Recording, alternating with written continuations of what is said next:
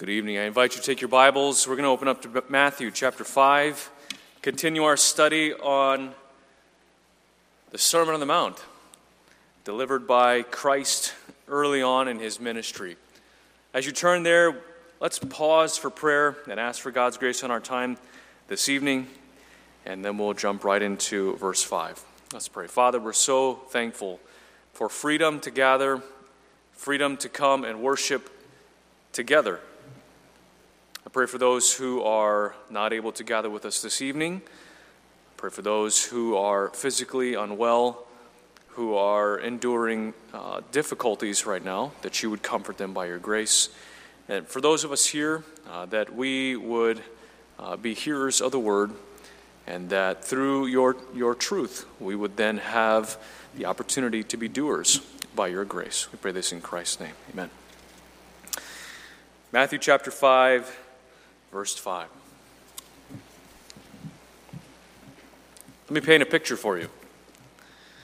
There are two men who face each other on a street in front of the governor's palace. One was Jesus, the meekest man who ever lived. The other was Pontius Pilate, a man of astonishing pride. Jesus appeared as the epitome of weakness, a poor Jew caught on the wrong side of the Roman Empire and Roman history, frail, impotent, a man who was destined to be annihilated from the earth. On the other hand, Pilate, who's the embodiment of Roman power. And the tides of history are with this governor. And as part of Rome, he was heir to the whole earth. These two figures are on opposite ends of a tragic paradox. Jesus Christ, the prisoner, was the free man. He was in absolute control. Jesus, the meek, would inherit not only the earth, but the universe. On the other hand, Pilate, the governor, was the prisoner of his own pride. He would not even have control over his own soul. He frankly had no inheritance at all. And we know that from the teachings of Christ, we know that he was pretty much the master of the paradox, right? The master of what we would call, that doesn't make sense, theological. His teachings are littered with incredible contrasts like this. He says, the last will be first. Giving is receiving. Dying is living. Losing is finding. Least is greatest. Poor is rich. Weakness is strength. Serving is ruling. Because for Christ, paradoxes were an especially effective way of getting people to see a central truth. And in this instance, in verse 5, he presents us with a pretty incredible paradox. He says this, blessed are the meek, for they shall inherit the earth. Now, I think it's going to become apparent to you as we walk through this, but I think familiarity for us kind of breeds a sense of, perhaps it doesn't strike us as much, but I'd like you to, as we walk through this, try to place yourself in the audience of Christ that day. Your context, your very recent history, your expectations, and you hear these words from Jesus, and it doesn't make any sense at all. Because I don't know about you, but this proclamation here, it grabs my attention. It's fairly illogical, and it really doesn't seem to fit well even with our current culture and society today. Not at all, in fact. In fact, it seems far truer to say, blessed are the proud. Blessed are the intimidating. Blessed are the self-serving, for they will inherit the earth. Doesn't it seem like that sometimes? Doesn't it seem like the ones who are self-promoting are the ones who are actually achieving something, gaining, inheriting something? But Jesus is teaching that somehow the meek inherit everything. Really? Life simply doesn't work that way, right? But this beatitude disregards the laws of nature and of society. Just look, okay? Examine in your day-to-day life, and as you see life happening around you, Who are the people who are rising to the top of every successful business? Who are the people in the corner offices? Who's made it in life? It's the strong. It's the self-sufficient, the overbearing, the capable, the aggressive, the ambitious. These are the people that the world belongs to. These are the people who've made it. And frankly, the last thing the average man wants to be known for is meekness. I dare say that if you got called in for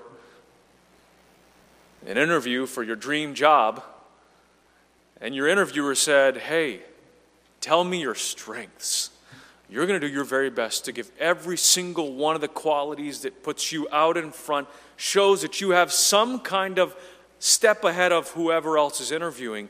You're probably not going to look at this guy or this lady and say, "I'm a pretty meek person." They probably would say, "Thanks for coming in. We'll see you later," right? Why? Because our world misinterprets meekness for many things, and we'll talk about it in just a minute. And perhaps in your minds, like in the minds of those who were in the audience of Christ that day, Jesus has made a great mistake by saying this. This makes no sense, but of course we know he's not made a mistake. His words are intentional because this beatitude actually provides a trustworthy law of life, a remarkable power for living and dying. It is the way that Christ prescribes for kingdom citizens. This is the character that he gives to his children. God gives to his children. But for the average person, okay, this is an absurdity. It is. The particular description of genuine Christian character causes real surprise because it's so completely opposite and opposed to every way that the natural man thinks. Read it again. Verse 5, "Blessed are the meek, for they shall inherit the earth." We're talking about world conquest, possession of the whole universe, given back to meek people. Of all people, meek. But rather, our world thinks in terms of strength of power, of ability, self-assurance, ambition, insistence. This is the idea the world presents of conquest and possession. The more you assert yourself, the more you express yourself, the more you organize and display your powers and abilities, the more you're likely to succeed and rise to the top. But here comes this astonishing statement by Jesus, "Blessed are the meek." Blessed are the meek. They're the ones who inherit everything, Jesus says. Which should frankly give us an incredible reminder here that the believer is totally different from the natural ways of this world. We spiritually live on a different wavelength than how the rest of our world thinks. And again, don't let familiarity numb your thoughts here of what Jesus is saying. This statement has to have come as an extreme shock to the system of both the Jewish leaders, religious leaders, the average person listening on that day. Why? Because like us, they had pretty significant set-in-stone expectations and presumptions about the coming Messiah. They had their whole lives had an expectation, a certain meter, dream of what was going to happen one day. Have you ever had an expectation of yours that you set just get absolutely crushed or demolished? Have you? For me, it happens fairly often, unfortunately. But have you ever planned like a long time? You planned, you saved, you got every single detail laid out down to the minute, to the penny, and then you actually experienced this and it did not live up to your expectation. You ever done that before? Right? Has someone ever told you, "Oh, you're going to love this, I don't know, restaurant or meal, right? My grandma's cooking, or this is just incredible." And you get in there and your expectation is being built up and you're so excited and you take that first bite and you go, "I totally regret this. Right? You go and you convince your family, we're going to go on a camping trip because that's what all the cool people do, right? So you get a tent and you get all these things and you go out into the middle of nowhere and you set up this tent and it begins to pour rain and you look at each other and you say, we regret this, right? This is not what they advertise on TV as just beautiful camping where nothing comes and bothers you, right? And where it's totally sunny and perfect weather. No, we've all had moments and instances and expectations where we dream, we set our minds and our hearts on it, and it's just not met. It doesn't live up to our expectation. And for the people that Jesus is talking to, remember, put yourself in their shoes. They have waited hundreds of years for saving. These people have been under oppression for now about 100 years under the Roman Empire, complete seizing of who they are. And yet under all this oppression and desire for freedom, their expectation is still the same because they firmly believe that the Messiah was coming soon and that he would deal gently with them and harshly with their oppressors. That's what they had been promised. That they had an expectation that was materialistic and militaristic in its deliverance. They were thinking in terms of conquest and fighting in a material sense. And you know what Jesus does? He immediately says, no. That's not at all what my kingdom's about. He dismisses it. It's as if he's saying, no, that's not the way. I'm not like that, and my kingdom is not like that. He says, blessed are the meek. Again, the Jews are receiving these words, and they are having just a crumbling of their expectations. It's a huge blow to their mindset. And furthermore, not only are they going to not be delivered, the very idea, and I don't think they anticipated this at all, that their Messiah, their deliverer, he would not come with a sword in hand and shield in another and rage to come to destroy. Their Messiah, they're caught off guard. This man is saying he's not coming to do that. He's actually coming in humility and in meekness. The idea of the Messiah leading meek people was so far away from their concepts of the Messianic kingdom. The Jews understood military power. That's what they were under. Roman rule. The power of political authority. They did not understand the power of meekness. John MacArthur summarizes it well from helping us understand the Jewish perspective. He says, to the Jews, the gospel is a stumbling block because the idea of the Messiah, their Savior, the idea of him dying at all, much less on a cross, was unthinkable.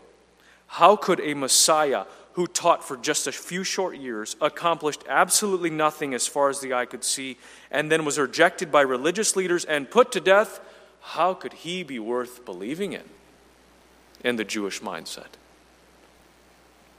So when Jesus began the Sermon on the Mount, and he begins by teaching humility and mourning and then meekness, the people it seems like to them something's totally off. This is not right. This is wrong. This is not at all what we were hoping for. We gathered to hear about our deliverance, and he's talking about humility and mourning and now meekness.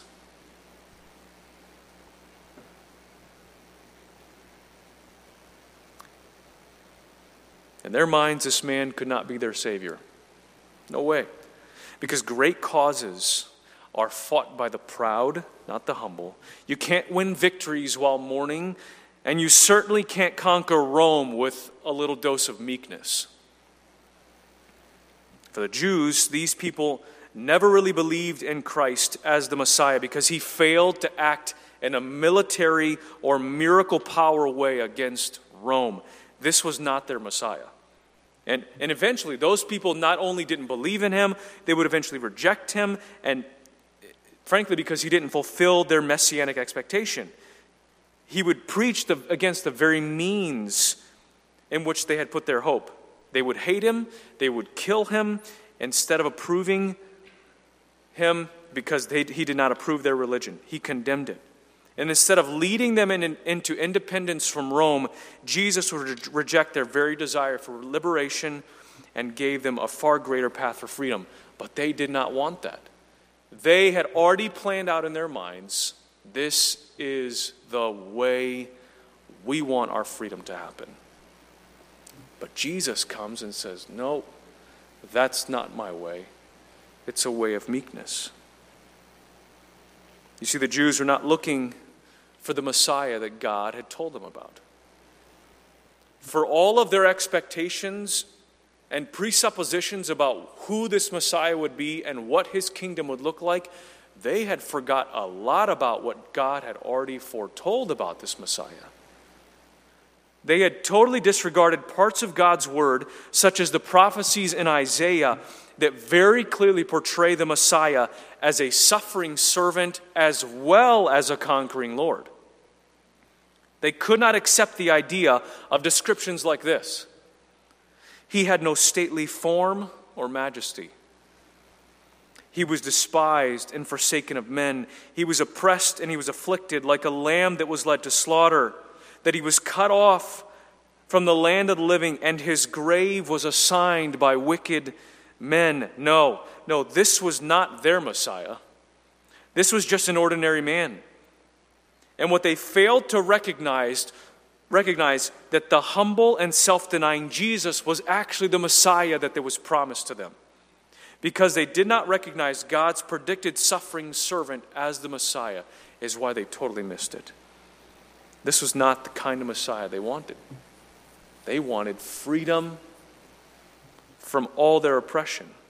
And my friends, I don't think you and I, life today, our expectations, what we desire, is that far off, actually. I don't think we're too different in our thinking today, because many today are seeking for relief from life's problems and to be freed from life's troubles, but they want to gain their freedom how? How it suits them best. They want it now and they want it by their own terms. The true Messiah has come to give freedom on his own terms. Jesus has come to give freedom and liberate as he says it should happen. Well, what are his terms? What are the terms that provide freedom and grant this blessedness that he's talking about? We don't have to go too far back. Beatitude 1 and Beatitude 2, he says what? Be poor in spirit, humble yourself, realize you have nothing to offer, see your sin for what it is, mourn deeply for your sin, and then what? The formula then leads us to a spirit of gentleness, a spirit of meekness. This is the pathway to the kingdom of God. But for many today, this seems absurd. This seems illogical. People today would rather trust in themselves instead of subjecting themselves to a meek and gentle Savior, just like the Jewish people. They would rather believe in themselves than on the one who would rescue them based on his gracious terms. The audience that Jesus is talking to is an audience that just needed a good dose of self-denial, who needed to learn to say no to themselves and yes to the true freedom offered by Christ.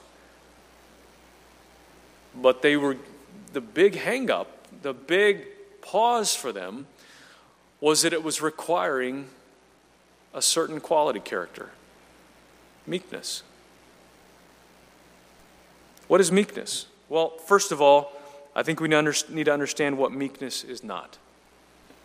What meekness is not. Meekness, you've probably heard it before, meekness is not weakness. Meekness is not weakness.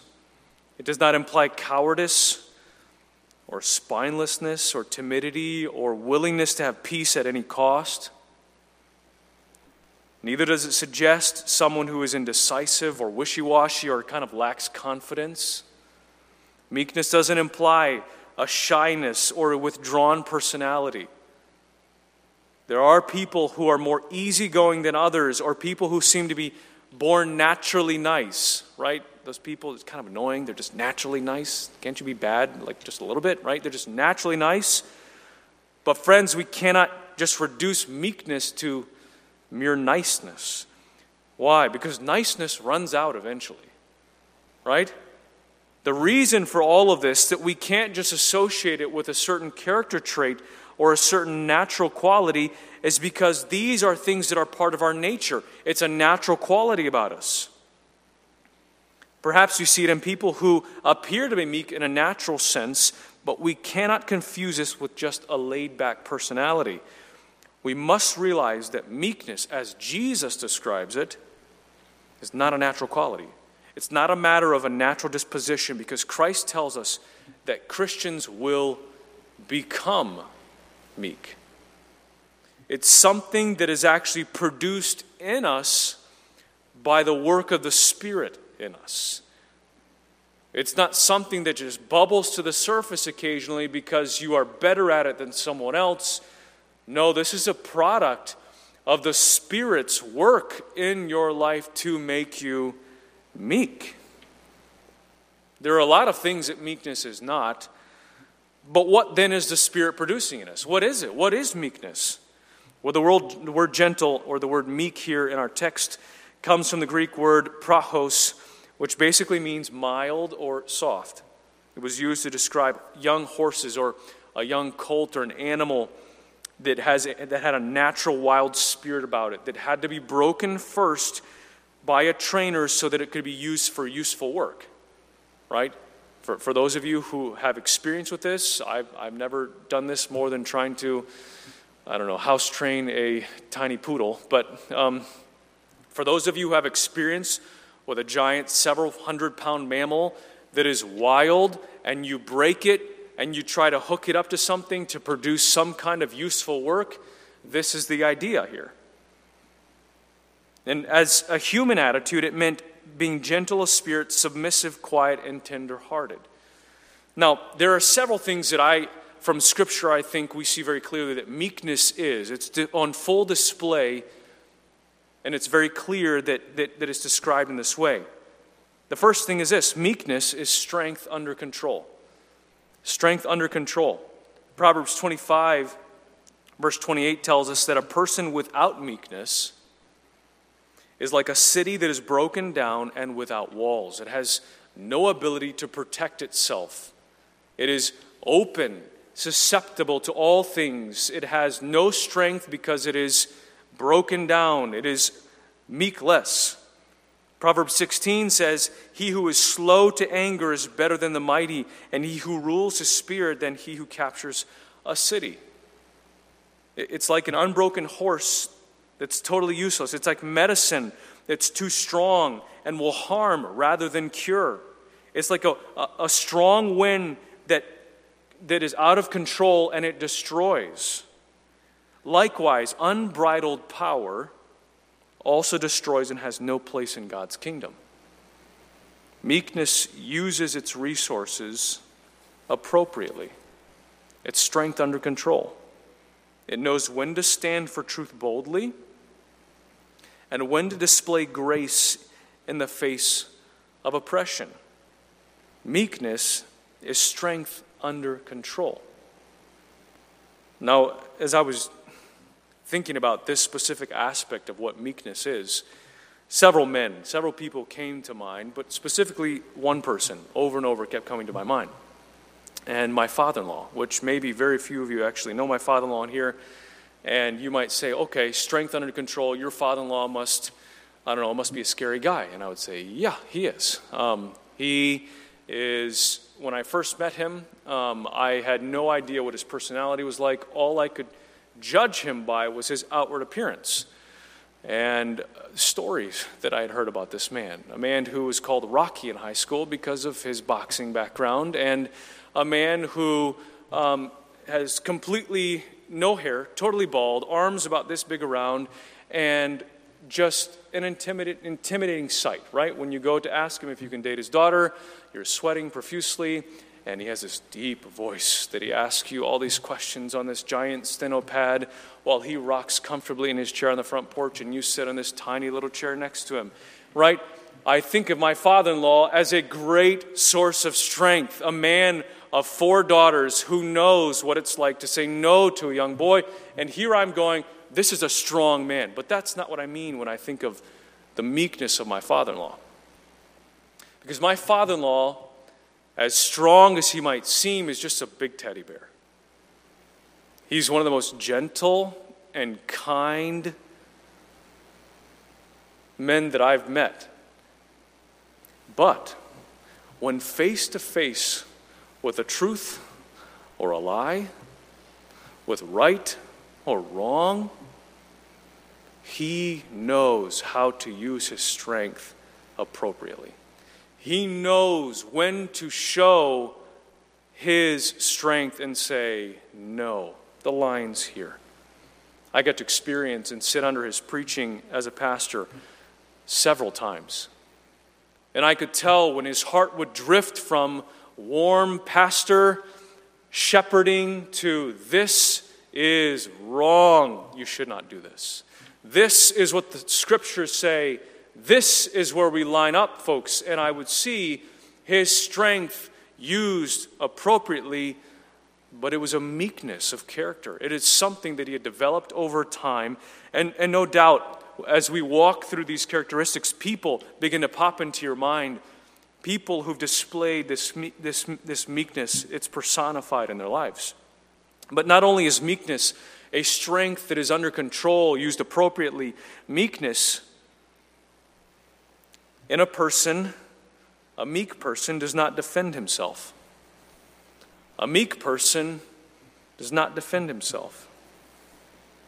Meekness is the opposite of violence and revenge. For example, Hebrews 10:34 says that the meek person, and this blows my mind, accepts joyfully the seizing of his property. Why? Knowing that he has a far better and more permanent possession awaiting him in heaven. The person who is meek has died to self, and he does not worry about injury to himself or about loss or insults or abuse from others. A meek person doesn't feel the need, the necessity to immediately defend themselves and put up a barrier to protect themselves. This is one of the most natural responses that we have in life. Right? Whenever you're attacked, whenever someone says something about you that's either true or not true, what is your first response? What do we normally do? There's an immediate building up of defenses to say, no way, not me. For those of you who are parents in here, you see this interesting dynamic between your children fairly often, right? In my house, there is a great art being perfected of tattling that I don't know how they get to be such great tattlers, but they become really good at it. There's an equal art that matches this art of tattling, which is the art of defense. The art of, I did not, right? He hit me, did not, right? We immediately run to that natural ability of ours to say, it wasn't my fault. I didn't do anything. How could you say that about me? That's not who I am. You don't know me. You don't know what I'm going through. Defense. But my friends, the meek person doesn't do this. Let that sink in for a second. Someone who is meek does not seek to defend themselves. Why? Because the meek person knows that he does not have anything worth defending. He doesn't deserve defending. Because when he's in a person who's poor in spirit and mourning over his great sinfulness, Beatitude 1 and Beatitude 2, the meek person stands humbly before God and knows he has nothing to commend himself for. There's no retaliation, no vindictiveness in his heart because he has been forgiven much. To be truly meek means we no longer protect ourselves because we see there's nothing worth defending. A meek person no longer worries about himself and what others say. We no longer are on the defensive. And can I take it another step further? Not only does a meek person abandon that propensity to defend themselves, a meek person is not even sensitive about himself. He's not always watching out for himself or his own interests. He never pities himself. He's never feeling sorry for himself. He never talks to himself and says, "Self, you're having a hard time," or "How unkind these people have been to you." Or he never thinks, "How wonderful I truly am. If only people gave me a chance to show all of that." My friends, this is just self-pity. It's not meekness. The man who is meek, a person who has this character quality, is totally done with this self-pity mindset.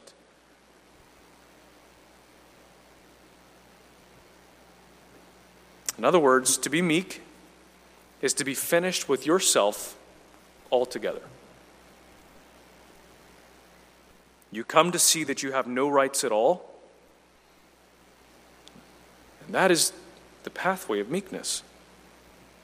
Puritan preacher John Bunyan summarizes this thought so perfectly. He says, in just a few short words, he says, "He that is down need fear no fall."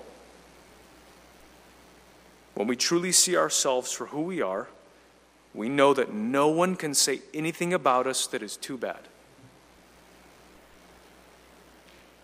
You know that what people say we deserve, and truly more than that. In summary, frankly, a person who's truly meek is someone who is amazed that God and man can think of him as well as they do and treat him as well as they do. It's not a sensitive person, not a defensive person. Meekness is essentially a true view of yourself. It's a true view of yourself, and then expressing itself in an attitude and conduct in response to others. It's two things. It's my attitude towards myself, and it's an expression of that in my relationship to others. How I view myself and how I respond based on that view.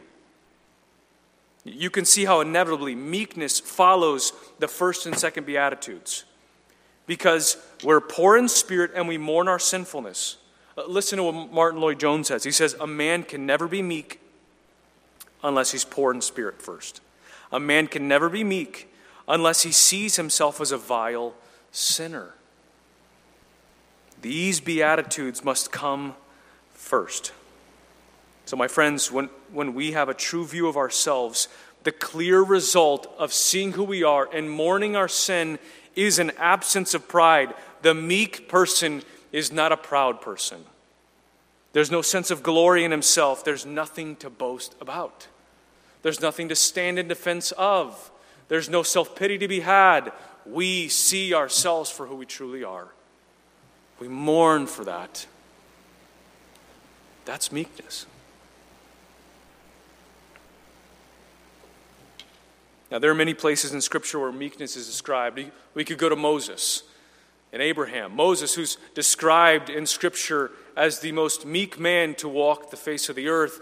But we know that by the descriptions that we see of Christ, that nowhere else do we see this virtue expressed better than in the person of Jesus. We model our meekness after his own life. Just follow along here. Think of the person of Christ. A man who self-proclaimed himself as mild, gentle, lowly. A man characterized by a quiet spirit. An absence of a desire for retaliation when so many times he could have given right back what he received and more. He is patient. He's long-suffering, especially when suffered unjustly. Listen to what Peter says in his first epistle about Christ. He says, Christ committed no sin. Neither was deceit found in his mouth. Who, when he was reviled, he did not revile in return. When he suffered, he did not threaten, but continued entrusting himself to him who judges justly.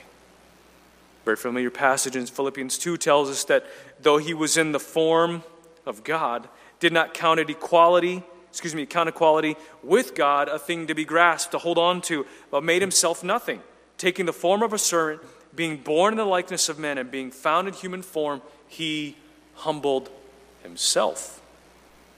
My friends, the spirit of meekness, the spirit of Christ, is a spirit of humility. And we see it in the person of Jesus most gloriously. There are a lot of things that meekness is not, but it's very clear in Scripture what meekness is. And the life of Christ shows us exactly what that is. But in verse 5 here, Jesus tells us, blessed are the meek, blessed are these people who receive this character quality and they look like this and they act like it. They are true kingdom citizens, Jesus is saying. Blessed are the meek people. And what is the result of that? What's the reward for meekness? Well, as with the other Beatitudes, the general result is being blessed. Blessed, blessed, blessed, over and over again. Blessed are the meek, Jesus says.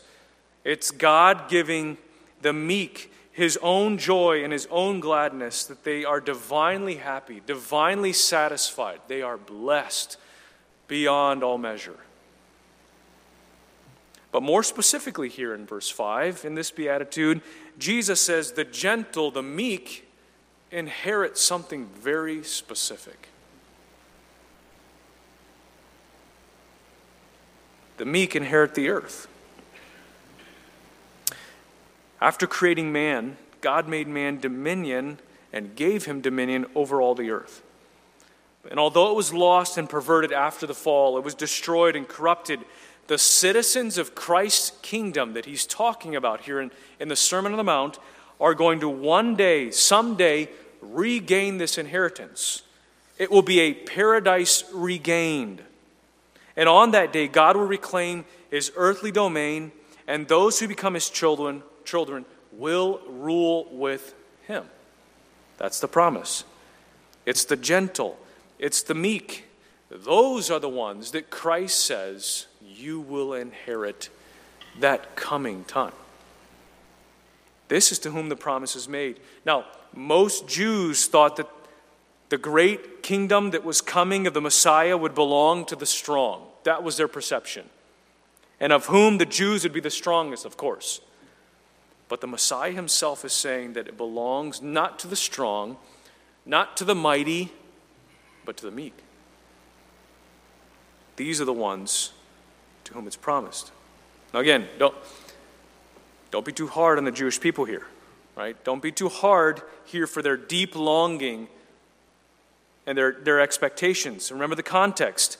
These are people steeped in religious tradition. They know a lot has been passed down to them. They know what the Scriptures say. And they would have known the words, they should have known, the words coming out of Christ's mouth when he says, blessed are the meek, for they shall inherit the earth. That it should have rung in their ears a very similar passage in Psalm 37, verse 11, where it's an almost direct quote that Jesus gives. He says there in Psalm, but the humble will inherit the earth. And for many generations, hundreds of years, faithful Jews had wondered why the wicked and godless seemed to prosper and the righteous and the godly seem to suffer. That's what Psalm 37 is about. It's a cry to the Lord that says, I see the wicked prosper, they mock your name, The righteous that are very few seem to be gaining nothing. There's nothing happening for us, Lord. And yet over here is just a way of prosperity and growth and victory, and nothing over here, Lord. And there in the middle in verse 11 it says, the humble will inherit the earth. But the Lord also reassures David, along with the promise of blessing coming, that you will inherit the earth. Listen to what verse 10 says in Psalm 37. The Lord says, yet a little while, and the wicked man will be no more. And you will look carefully for his place, and he will not be there. God is saying that wicked men and their time for judgment is coming, as well as the righteous person's time of blessing. Now, the Jews thought that they knew when this promise would happen and how it would happen, and that's why they're hearing the words of Jesus, and it makes no sense to them because they wanted freedom how they wanted it. We want our freedom how we want it without Christ. Jesus is saying, no, my kingdom belongs to the meek. God in his perfect timing and his perfect judgment will be just. Therefore, for us today, what is our responsibility? Well, our responsibility is to trust the Lord and obey his will. The settling of accounts, whether for the unjust or for the godly, the settling of accounts is in his hands, and it will be accomplished exactly in the right time and the right way. And while we wait, God's children, we walk by faith, we live by faith, and by the hope based on the certain promise that Jesus expressed, you will inherit the earth. It may not seem like it right now. It might be as distant and as oppressive, and you might not see, it might not be anywhere in your near future. But the promise is true. You will rule with Christ. Those who are meek will inherit the earth. What a joyous promise. What a joyous promise you and I, those of us in Christ, we eagerly await. Our time's up, but I'd like to very quickly, two things. How to become meek. What does it look like to become meek? First, we must realize that a gentle and meek spirit is a gift. Who is it a gift from? Well, it's a gift from the Spirit of God. You and I will never make ourselves meek. We'll never be able to make ourselves a meek person. It's not in our nature. It just can't be done. Monks have tried it for decades, and yet they are not meek. They just go away, shave their heads, and isolate themselves. There's nothing truly meek about them. This, my friends, is a work of grace. It only comes by grace. No one but the Spirit of God can truly humble us. This is the character that is produced in us by the working of the Spirit. We cast ourselves on the Lord. We ask him humbly for grace, and we ask confidently, knowing that this is his will. He desires that you and I would become meek citizens as we grow in grace. Second, we need to pay close attention to the progression of thought in the Beatitudes. I've mentioned it a couple times, but here Christ has provided for us a three-ladder step to achieve meekness. The initial step is the blessing that is promised to those who are poor in spirit, those who know themselves, they're broken, they realize they fall short of God, they need God. And you add to that the second beatitude of mourning a spiritual poverty, a spiritual brokenness that naturally leads to a lament and a mourning for sin in us and all around us. And therefore, a true poverty, a spirit and a spiritual mourning, when those are present, they make way for the virtue of meekness. As we grow in grace and we continually see ourselves for who we are and we mourn our sin, this produces in us by God's Spirit, a spirit of meekness by his grace. My friends, there are wonderful promised blessings to us. We will inherit the earth as kingdom citizens, but it is promised to those who adorn meekness by the Spirit of God.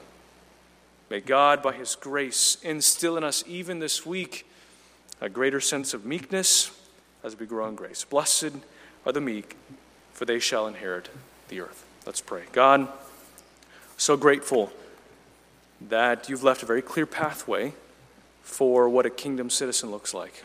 I pray for grace for each one of us individually, for our families, for our community, that we would be meek people. We would know how to walk as meek citizens of the kingdom of God. And we pray this in Jesus' name.